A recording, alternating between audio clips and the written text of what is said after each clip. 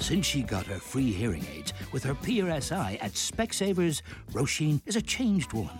Music has never sounded better, and that makes her dance. And dance. And dance. Her singing, though, well...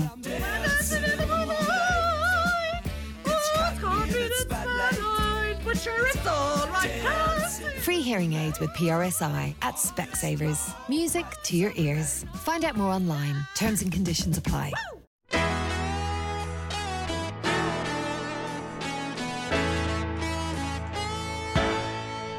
When you're lonely,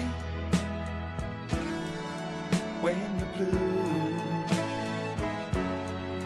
when you need someone to talk to, when you need a talking to, and when troubles fall. Hello there, it's Michael Lester here. Now, back in the heady days of the show band scene in Ireland, one of the biggest names in the country was the Swarbrigs from Mullingar. That was Tommy and Jimmy and their band. They were different to many other acts in that they wrote their own songs and of course had several big hits with those.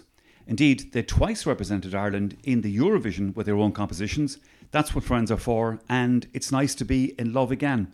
And today I am here in Mullingar with the two lads, but in actual fact, Jimmy, your background isn't in fact Westmeath or Mullingar.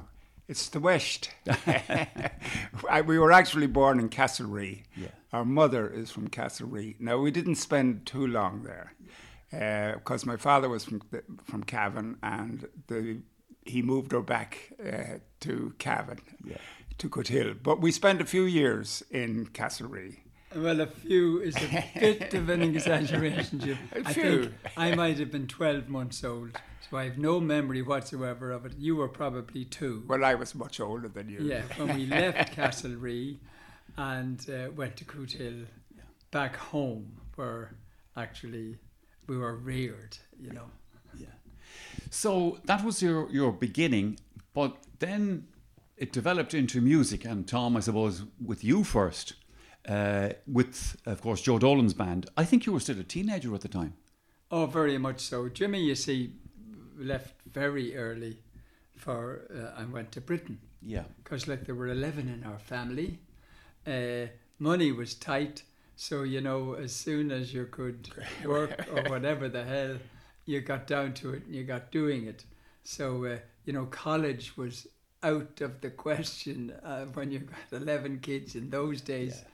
And when did you go to it? I was 15 and a half when I went to London, and I was to an uncle of mine who was even stricter than my father, and consequently I moved out. I got a bed sit, but I was living on my own in London when I was 16 and a half. Amazing, yeah. Yeah. Well, you were doing better, Tom, because at least you were on the road with the show band and getting a few bob out of that. Exactly. There was a skiffle group in Coothill at the time. Of course, Dad started teaching me music when I was about 12. And he was a master musician. He was the fastest reader or writer of music I ever saw in my life. He used to come home from work at 6 o'clock. He worked in the cooperative in Coothill, and he would be sitting having his tea, and he would be writing out the parts from the sheet music, which came from Walton's. And I was always looking at the ones with the women on the front of it, like Alma Cogan and all these oldies, and look, oh my God, they're beautiful, But he was writing out the parts for all the members of the band, because they were a sit-down orchestra, and they were going to be playing them that night. And once he had finished his tea, they headed off. So he taught me immediately to start on the trumpet, and he was the leader of the brass band, and I of course joined the brass band. My abiding memory of that is, and the one thing that sticks in my brain the most, is that we used to get up at 6 o'clock on Christmas morning, about 7 or 8 of us from the brass band, to play carols to the people going to the first Mass at 7 on a freezing Christmas morning. And the the mouthpiece of the trumpet stuck to me lip. So that's my abiding memory of that. It must have been great days, I suppose, with Joe Dolan and the band at that stage, because of course Joe was obviously very popular. Oh, yeah. Well, look, it was like a bolt from the blue. I was 16. I got a call. The next thing, I got a message from the Garda station, because we had no phone in the house. So I got the money up and went up to the local phone box, and it was Seamus Casey, manager of Joe Dolan, whom I knew all about because I used to see where all the big bands were playing in the Herald and the Press. And I'd be looking and say, oh my goodness, Joe Dolan is playing in Dublin tonight and all that. And I was in the skiffle group, which then turned into a little band because we were called the Merry Five and I was the sixth. So we had to change the name to the Jordanaire. So that was my first band. All the boys were from Cootehill. And anyway, I rang and Seamus, would you like to audition to join Joe Dolan and the Drifters?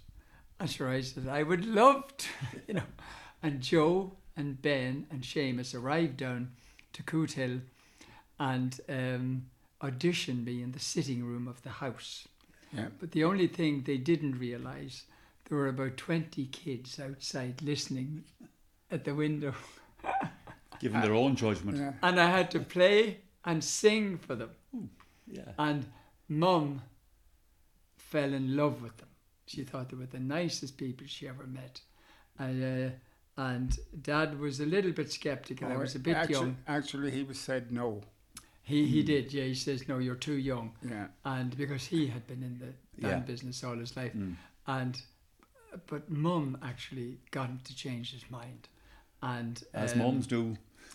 And was I lucky because the minute I came to Mullingar and joined the Drifters, and there were really good musicians in it, you know, and I started progressing, and it was just absolutely amazing, you know. So what was the prompt then, Tom, to decide that maybe you wanted your own band? Well, that was way down the line, yes. you know, because Jim and I, he was into poetry and I was into music. Yeah. And he used to send me poems that he had written from England. So I started putting music to them. And so that was the start of it. And then the boys started recording some of the songs. And we started getting them recorded by Joe on B-sides and album tracks and EPs. You know, there was one EP with 4 tracks and there were 3 of them were mine. Right, yeah. And, well, ours. Minutes to Midnight was the first one. Yeah. An angst-ridden teenage... it actually turned out to be very popular. Yeah. And I used to sing it on stage. Yeah. So I suppose it was probably then a natural progression. Yes. From that. That's really... And we had been... You know, he came home and we'd be talking about forming a band and doing nothing but writing our own stuff. Yeah. Now, then there was a bit of a rupture in the band, in the Drifters. Yes. And went through fallow times and wasn't doing great. And Jimmy and I were planning to move. And in fact... the boys came to me and asked me, could they go with me? Sure. Sponsored by Expressway. With My Expressway, free travel pass holders can reserve their seats online at expressway.ie or at our ticket machines in stations. Think you're not smart enough to own a smartphone? Well, think again and think Doro. Doro phones are designed specially with the older person in mind. They're easy to use with louder sound and larger text. Plus numerous state-of-the-art features that don't compromise on performance or quality. To learn more about the full range of high-tech Doro phones, visit doro.ie. Doro phones. Make friends with innovation. Was it a big thing, Jim, for you to make that decision? to go into this business? Because, like, in fairness, Tom was in it already, you know, so that was, I suppose, probably straightforward enough. But you had a decision to make now in your personal life. Oh, absolutely, because I was living in England and working in England. I was qualified as an engineer, and but I was in love with the music, and I started off with a few English groups. Actually, some of my friends turned out to be a band called Mud. Oh yeah, of course. And I knew them very well. We used to rehearse together. But I wasn't getting far, and then I joined an Irish band called the Saints and Sinners, and I won't tell you which I was, but we even did a tour of Ireland. So I was, you know, while it was a big decision, it's what I wanted. Sure. And when I got the call to come home and do an audition for the new band for the Times, well, I jumped at it. Yeah. So. It wasn't a hard decision. That must have been slightly peculiar, Tom, in that, as you said, a lot of the lads in the Drifters decided to come with you guys. Yeah. But now there was kind of pressure on you to I suppose, deliver, if you like. Well, it was, and we were a bit cowardly because the first song we recorded wasn't, as we were planning, one of our own. But it was a cover of, was it Jerry Lee Lewis' song, What Made Milwaukee Famous? Yeah. Oh, yes, of course, I remember it. Yeah. And we actually made the very first show band video ever to that song. Roy Esmond, a very famous photographer from Dublin, shot it. And it was shown on RTE. It was shown in the 10 or 12 cinemas times. as well. And it was shown in cinemas all around the country. Yeah. But the next one, we said, no, that's it. Now we're going to do nothing but our own songs after that. And we stuck to it. Yeah. Yeah. What was, Jim, the first record of your own that you released? I think it was Looking Through the Eyes, was it? No. No, was it not? No, the first one was called Hitchin' to Miami. That's right. All right. Oh, God, yeah. Hitchin' to Miami, Mammy. Yes, I remember. And it was based on Bob Dylan playing the Isle of Wight. Right, yeah. Yeah. Everybody heading to the Isle of Wight. So we took that as the theme. I know what you mean, yeah. Yeah. And it was played for 9 months on Radio Luxembourg. Yeah.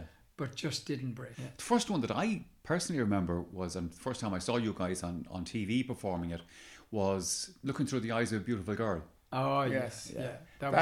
That nearly made the British charts. It was just outside the top 50. Yeah. It was on the, what did they call it, the playlist on Radio Luxembourg. It played on the hour every hour. Sure, yeah. Yeah. Power play. Yeah. That was it. And almost, we were promised Top of the Pops if it had moved to number 50. Number 50. And it was just hovering outside 62, 58. But the big problem was that we were gigging in Ireland. Of course. And we should have been over in England promoting it. And the lads wouldn't cancel the dates. Well, we should have been in London just doing... To give it the push, yeah. To give it the push. Yeah. And the chance was missed. Yeah. But I suppose, like, there was... At the same time, there was good money to be made, obviously, through the 60s, and you were now heading to the 70s, obviously. In the showband scene in Ireland, I mean, it was so huge, you know. Never said a truer word. It was massive. And we were making great money, and the crowds were fantastic. And it's very difficult to give that up. That's the point, yeah. You know? Yeah. No doubt about it. So the Times were very successful, obviously, and we had you had multiple number ones. Yeah, that's the point. You had established yourselves as songwriters and producing the records and all. So then, Jim, you took the next step when you decided to go separate from the Times. Yeah, but this was the boys. I don't know. We wanted to keep writing, and also we wanted to try and promote things. It was a difficult decision at the time But and also the show band thing was losing its appeal. People were going disco and all that sort of stuff, but I don't know. It wasn't the money in it at the time, and we wanted to go with the writing. Actually, at one stage, Peter Robinson and MCA wanted us to move to America. Yeah. To live in America and right there, because he said we needed to be influenced by the American way. You know? Yeah. In fact, we had one of our records was hovered outside the American Hot 100 for about 15 weeks. Mm-hmm. And Hollywood were on to us every week saying we have 5 regional breakouts this week. Yeah. You know, and it went up to 15 regional breakouts, 18 regional breakouts. Lads, make sure your vacation's packed and all that. Yeah. It was the very first ecology song ever written, When I Look Around Me, and it peaked and didn't make it, just the same as Britain. So we were almost there. Well, I mean, it was fascinating in the days because there was definitely the potential to make a career as songwriters. I remember back in the day, the Monkees, the TV show and the group and that. If you look at their songwriters, who were in the Brill building. That's right. And they were unknown at the time. Neil Diamond, Carole King, Harry Nilsson, etc. Right. You know, so all the singer-songwriters. Yeah. Mind you, you did make it on the bigger stage, if you like. 2 appearances, Jim, at Eurovision. Tell me about the first. Well, the first, I'll never forget actually Tom McGrath coming into the National Ballroom and standing in the middle of the floor of a packed dance hall. You could see his head, the glasses. Yeah. And he invited us down to, I think it was Jury's after the gig, and asked us, would we like to represent Ireland? Yeah. And we said yes. And he said, right, he said, you can sing all 8 songs in the National Song Contest. First time ever. And you can have one of your own in it as well. So we said no. I don't think. So that was the start of the Eurovision sort of journey. Yeah. And the first time was ABBA had just won it. That's and, right. We had to go to Stockholm, which was fabulous. And we really enjoyed it. It was very good. Even though we didn't do great with it. I think, what were we, 8th or 9th? Yeah, something like that. But it was very popular in Ireland. Sure. It got to number 1 and blah, blah, blah. But it still has stood the test of time. We get, we asked for it in the Showband show and things like that. Yeah. And then we entered it again the following year. And we got through to the final. Mm-hmm. This time, singing our own song. But we didn't win. Yeah. Red Hurley won with When. I remember that, Jim. And good song. we were 3rd that year, yeah. So, but then the following year, 1978, we won it. We got through to the final again. Now, I'm sure you remember, Michael, in those days, the Irish National Song Contest was as big as the Eurovision itself. The country came to a standstill on a Sunday night, and the juries all around the country, and it was massive. Oh, absolutely, yeah. So to do it 3 years in a row, and we were really established at this stage. Yeah. And we gave it a good shot that time. Yeah. We were leading with 3 votes to go or 4 votes to go, and we dropped back to 3rd. That was with It's Nice to Be in Love Again, isn't that right? Nice to Be in Love Again with Alma Carroll. So it was actually the Swarbrigs plus 2, Jim. Because you had expanded for that particular project. Well, Tom McGrath, I remember suggesting, he said, Tommy and I singing It's Nice to Be in Love Again to each other wouldn't suit the bill. So we brought in Alma Carroll and Nicola Kerr. That's who right. were fantastic. They were terrific, brilliant. actually. Yeah. That was a great combination, and obviously the song, the way it worked out, was fantastic as well. Were you ever tempted to go with that project, going forward with them? Well, I wasn't. I don't know whether Tommy was, but no, I was never tempted. Look, it was the girls were lovely. Yeah. There was a little bit of friction there, But we did a tour with them, a really good tour. Yeah. Went around the country, did all the big cabaret places, did 2 weeks in the place up at, do you remember the big cabaret place? Barry's, near Barry's Hotel. What was it? But it was Barry's. I can't remember the name. But we did the Bremer Rooms and we did a few other places. Yeah. Yeah, we did like 2-week runs. Jim is right. Barry's was a big venue in that. And the Sold Bremer them Rooms, out. obviously, and so on. Sold them out, and they went a bomb. Yeah. But the girls didn't appear to be that happy, and maybe we weren't that happy either. I know what you So mean. we decided we wouldn't go forward with it. Just one of those things. Yeah. Well, look, you were doing okay on your own, so yeah. Yeah, exactly. Yeah. When did you guys decide that the thing was grinding to a halt? Well, although the band business was slowing down, Tommy was also suffering some medical problems, particularly we thought with his hearing, and so Tommy wasn't keen on continuing. The noise, the sound from the band was getting too much. Sure, yeah. And it wasn't as sophisticated, obviously, in those days as it might be now. Absolutely. There was no in-ears. You see, all the sound was directly behind you. Yeah. So you had at least 4 what are known as Marshall stacks. Yeah. They were 7 foot tall. They were up at 11. And you couldn't hear yourself. Jimmy, we couldn't hear ourselves singing. I know. We had constant trouble, trying to break through from the band. And that's why we really, at the end, broke away from the Times, because we needed really first-class monitor systems. Yeah, yeah. And one night in Ennis, Jimmy collapsed on stage. We thought he had a heart attack. We thought he was going to die. Had to get an ambulance. There was about 1,100 people in the place, and he was lying on the stage, stone cold out, brought to hospital. His lung had collapsed from forcing his voice to try and sing over the noise. So that's how bad things had become. Because whereas amplifiers were coming louder and more sophisticated, the monitor systems we had were useless. Yeah. And that brought about us finally leaving the Times. Yeah. But he was in hospital for 2 weeks while they tried to re-inflate his lung. Yeah. That wouldn't have been all that pleasant, Jim, to say the least. It wasn't. It wasn't, but it just went out.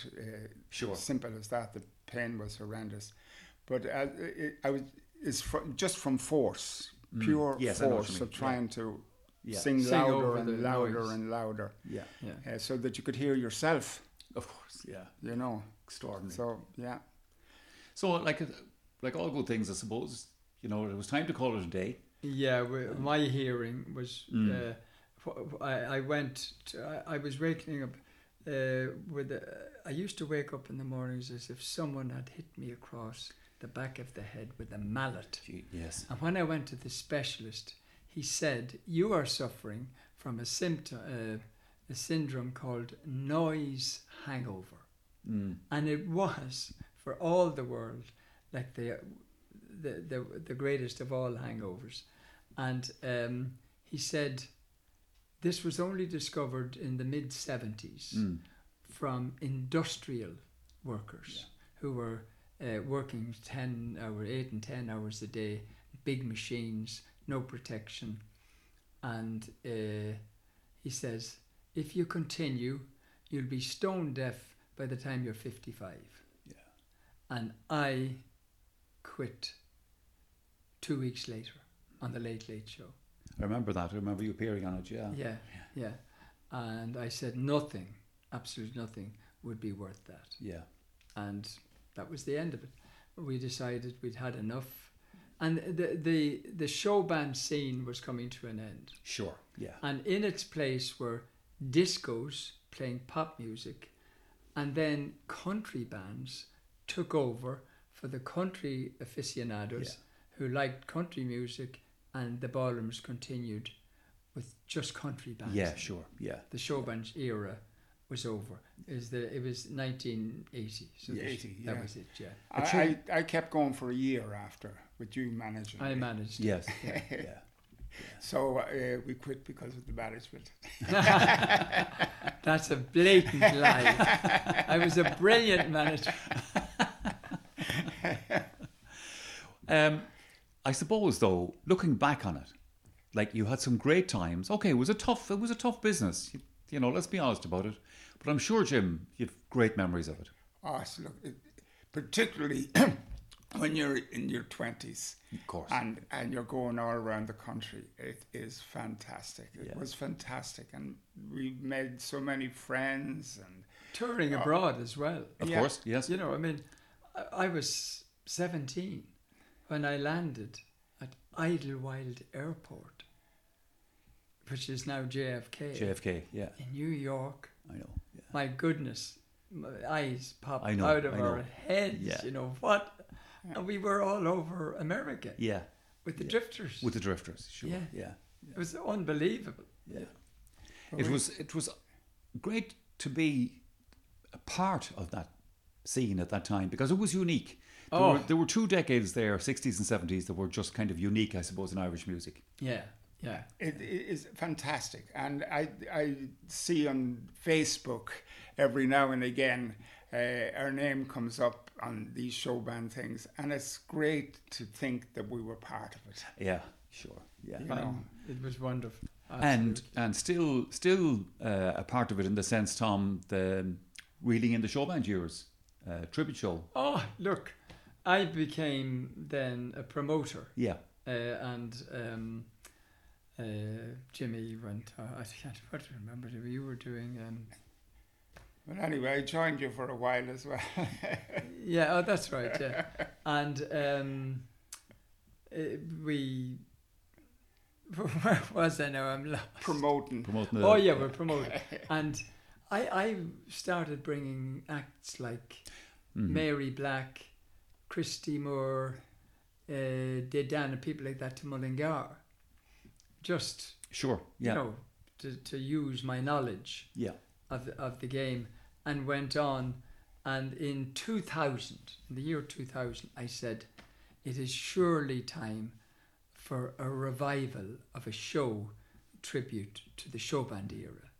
And it was an absolute instant success. Yeah. And here we're going on the road for our 13th year in a row. Yeah.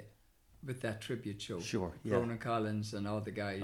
Yeah. Jimmy and I have actually retired from singing in it because it's clashing with my Nathan Carter shows and stuff like that. Yes, yeah. It used to be great in that Nathan was out at a different time. He was in Britain when the Showband show was on. We do it in January and February every year. But we're doing it this year again in 2023. Yep. And you'll have Ronan Collins, Red Hurley, Linda Martin, Sean O'Dowd. That's right. The Conquerors. The Conquerors, Dave Lawler, that's it, Keith and Lorraine MacDonald, Yeah, who yeah. had a big hit with their TV show on Spotlight, and it's still going great. That's absolutely fantastic. And we're actually in Tommy's living room or front room here in his house. And in front of me, there's a guitar, Tommy, and behind me, there's the piano. So you're still dabbling, I presume. Absolutely, yeah. We still write a bit and we still sing a bit, and that's it. We love it still. Well, we've loved the years listening to you play, and I was at an awful lot of them, as you guys know very well. It's great to see you, and I really appreciate you taking the time to talk to us. Well, Thank you know, you. Michael, I very well remember your enthusiasm every time we used to meet down in the ranch house in Cumberland and places like that, when you were a Cub promoter, journalist. Journalist, that's right, yeah. And wow, did you have some success. So there you are. Did all right. Thanks, lads. Appreciate Thank you very Not much. at all. Thank you.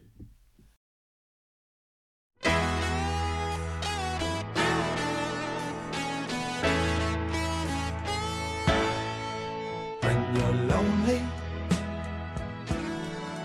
when you're blue, when you need someone. Sponsored by Expressway. With My Expressway, free travel pass holders can reserve their seats online at expressway.ie or at our ticket machines in stations.